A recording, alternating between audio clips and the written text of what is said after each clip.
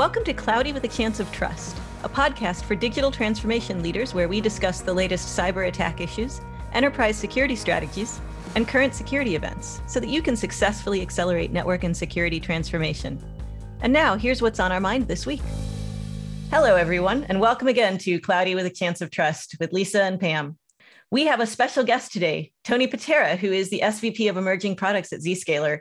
And he has a bunch of topics that are very near and dear to my heart. So, Tony, welcome. Thanks, Lisa. Thanks, Pam.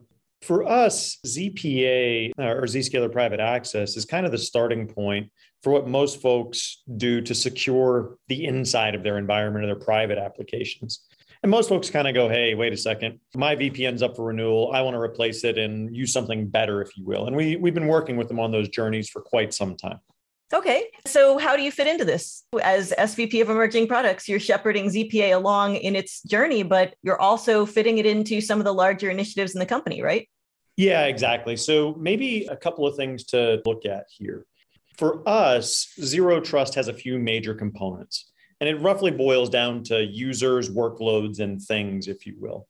And so ZPA and a lot of the stuff that we're putting out into the market right now is focused on how to help customers adopt Zero Trust for users, if you will.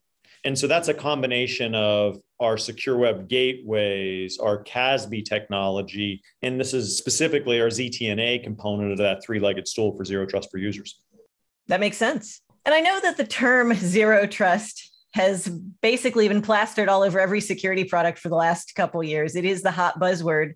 Can you talk about some of the trends you're seeing around the topic of Zero Trust today? Yeah, sure. And you're right. When some of these terms catch fire, they tend to get a little bit used heavily. And so to use a bit of an analogy on this one, talk a little bit about trends and kind of what we're seeing day to day.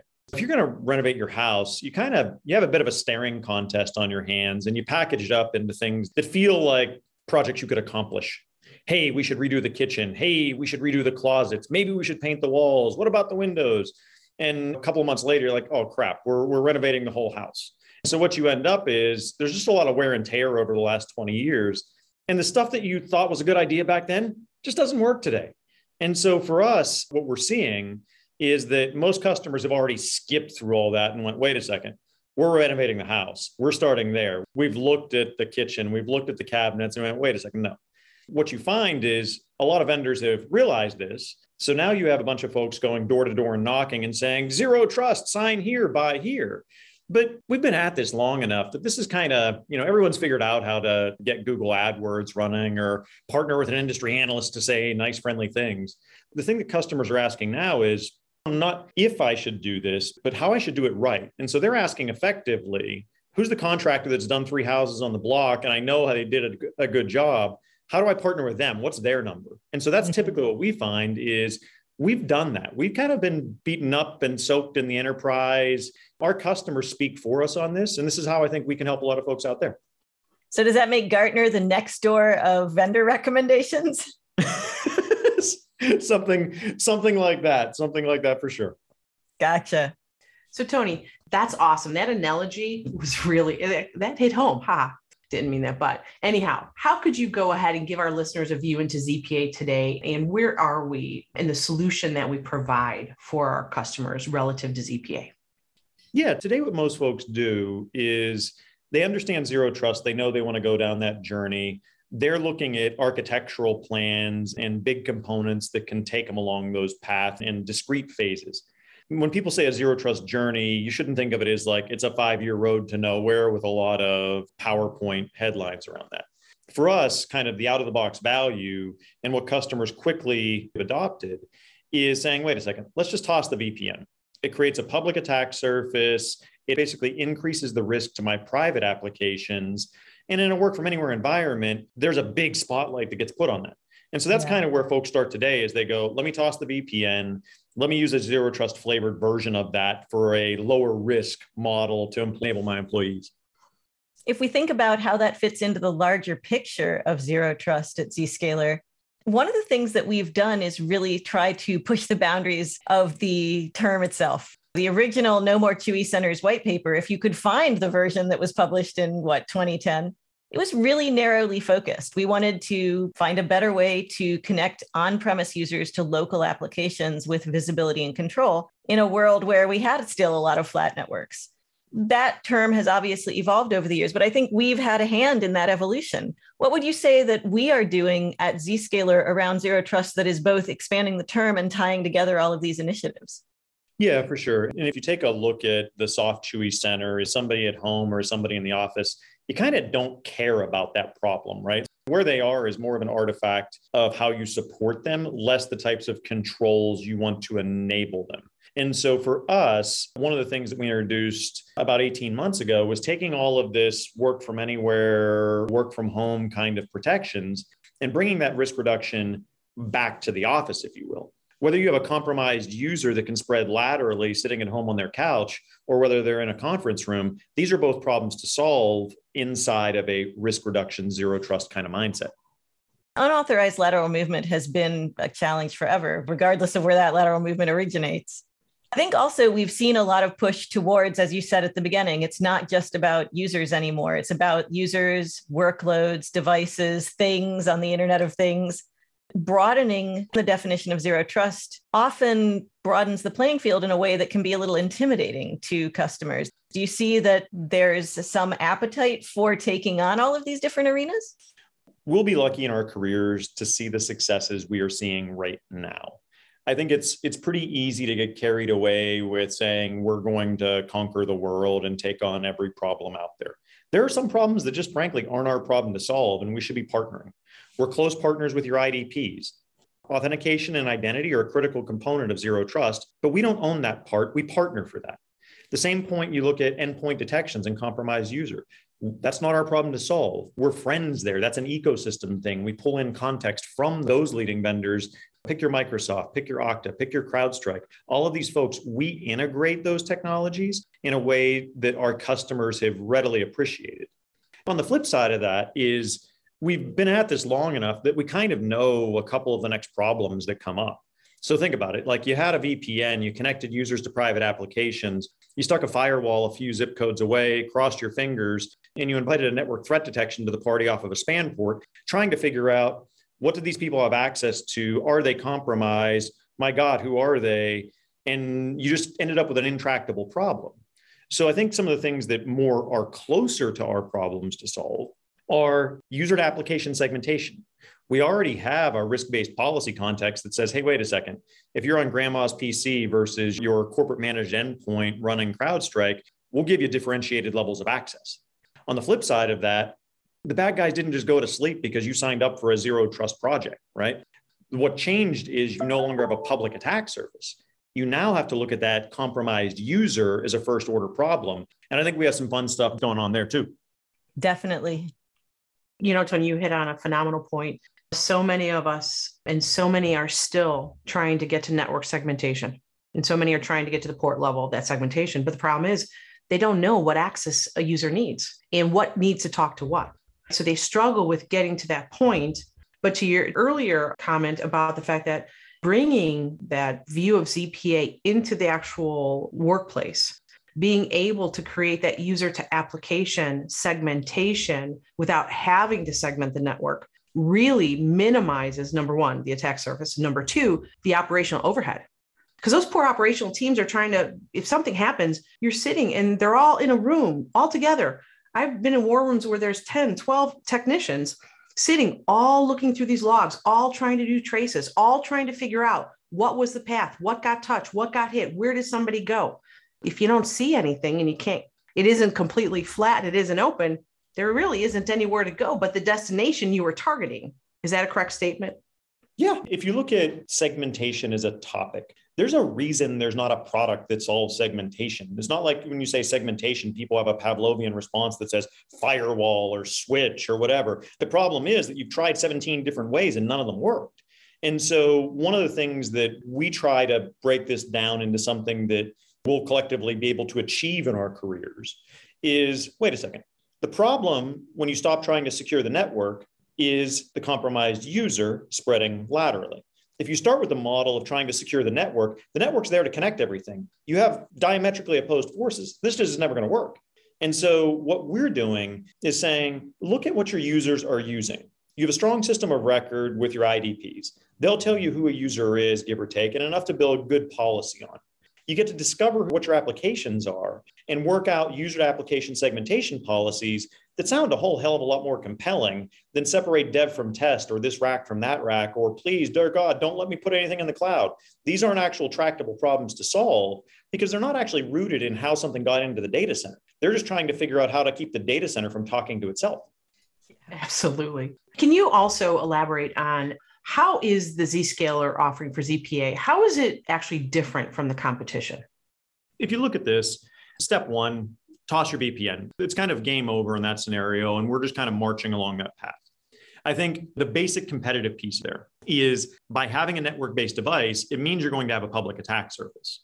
And to use another analogy, if you think about a VPN, it's the moral equivalent of having your phone number published in the white pages, and you're just getting robo-dialed 6 ways from Sunday and no caller ID. So on top of this, as you're looking at it, you go, wait a second, I have to pick up the phone every time for 30 seconds to figure out if the IRS telling me that I'm overdoing my taxes for the 302nd time this month.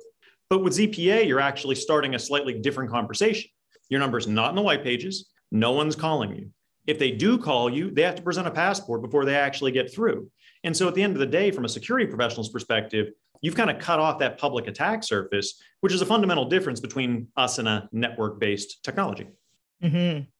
So we're building on that because there's a big push to move to the cloud, and we've seen the advantages of cloud-delivered solutions. Hindsight is always 20/20, but this does seem like kind of the obvious advantage. I think that there are areas that we're doing development in that nobody else is doing, and that are some of the hardest problems in Zero Trust. And I'm thinking specifically of intelligent policy, but I know that we've got other interesting things coming too. So we're getting to the part that I really want to get to, which is what's coming down the pike. Pam kind of already touched on this. If you've had any poor router jockey out there say, wait a second, I need to implement something at the bottom of my routing table to shoot out logs. Anytime anyone puts any kind of turn the logging level up to 15 at the end of a policy, they kind of know what that problem looks like. They know what the discovery problem looks like. They know that there's no correlation end to end across the user, the application, and the endpoint. And so what starts to become really interesting is we already kind of have all of that in a cloud solution. We've got millions upon millions of users in every industry and every geo that have been using their applications for a long time. And so what we get to start doing is saying, here's a couple out-of-the-box no-brainer policies. Everyone's got a list of a regulated app or a critical user or a VIP user. Those are things that if it's in a PCI zone, you have a very well-groomed list of everything that's in the PCI zone. That's a static policy we do today. Step past that is how do you start rolling that out to the perfume app that like 10 people can touch and you don't know what it is other than it's really critical to the business. And so for us, one of the things we can bring in there, because of our data advantage, is an ML model to actually cluster some of these things. We know from an IDP what department you belong to. We know from our data plane telemetry what application you're accessing and what services it uses. We can start to cluster those up and say, doesn't it make sense to build an access policy around this kind of stuff? Because we have enough visibility today across the entire cloud to go, yeah, it seems like these people like to use these applications. Maybe don't let everybody else in the company use them. And the reason that's so exciting to me is I've been struggling with this problem for, I would say, literally decades. If you'd started out in some of my previous employers telling me that I could write policy to connect users to applications, it wouldn't have actually helped me because we didn't know who needed to connect to what. And that was one of the reasons I was so excited about Zscaler and ZPA in particular, was the application discovery, the rich metadata in the user activity logs. But you realize, okay, we have given you a haystack and now you have to make hay bales. The neat thing about intelligent policy and the machine learning model is now the hay can start to bale itself. And we can free up some of that expensive personnel time to really focus on some of the more challenging issues than going out and figuring out every Active Directory domain controller in the company or finding every file share that this group of users needs to access. It's an extension of the orchestration and automation that helps us become more efficient. But the intelligent piece of intelligent policy is critical too. Being able to not just go by all these things are in the same subnet or all these things have a similar naming pattern, but these are our actual traffic patterns. this is signals that we're collecting from real world user data. You're absolutely right. And no pressure on our engineering team to just crush this one out of the park when Lisa's this excited about it. But if you think about this, the hard part isn't the ML models. Anyone with a credit card can go look in AWS and go, SageMaker, pretty please, can you put these things together? That part is not differentiating. What's actually differentiating is the signals and how you groom and tune those models over time. So when I say we have millions of users, we get to look at that traffic and continually add inputs to go, today it's the fact that Lisa works in IT and Pam works in security, and we can kind of bring those together in a sane way. But that's just the beginning of how we can build some of those clusters. One of the other things that we're really curious about is we have a lot of trust and risk context in our policy model today. We can actually start to bring in other areas that we think are really exciting. Think about the fact that someone's a knucklehead and loves to click on newly registered domains. Should they really be touching your crown jewel apps? Or do you want to wrap them in bubble wrap before they do that? Those are some of the areas we think are pretty interesting to bring in more of a risk-based access along with compensating controls we already have. Definitely. And we kind of have the best of both worlds because we have this incredible field of background intelligence from across our entire cloud, but we also have the ability to customize specific to a particular organization's traffic patterns and user activities. So I'm going to switch topics here for a minute because the other area that I think is really exciting, we had Sahir on a couple episodes ago to talk about active defense. There's a real interesting interplay between private access and active defense. Can you talk a little about the evolution of how those two solutions support each other? Yeah, for sure. I think it helps to highlight a little bit of the different philosophy we have in this space. One of the biggest things that we always kind of laugh about internally is we're ZTNA, just take the N out of it. There's no network for us. There's just no mental model that we actually think the network is the right foundational model there.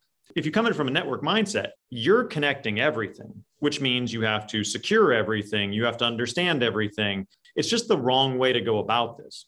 For us, when it's coming at users to applications and everything you said about getting very strong user to application segmentation policy, hey, we just shrunk your attack surface because we're not answering your telemarketer's phone calls. We've effectively shrunk down your internal attack surface with strong user to app segmentation policies. Can we think about this a little different? So what we think about, and I heard this from one of our fantastic customers in the global FinServ community, he was explaining this to his 8-year-old with a couple of wine glasses. So what he said was, hey, here's how this works. If I have access to this wine glass, but not this wine glass, I can take all of these things away. I can make these applications dark. But with what we're doing with Zscaler Deception, we can take that space where folks don't have access and turn the lights on. And this isn't a thing of you're trying to make sense of the network and say, hey, wait a second, did they put the packets in reverse order and spend all your cycles doing that? It's the fact that Lisa's typing in her name and password into something that she shouldn't have access to. That's a different kind of alert and a different kind of model to think about. Interesting. And I know there's a lot of neat forward-looking development going on, but we do also have to make sure that we carry forward some of the technologies that have served us well over the past decades. And one of those is content inspection.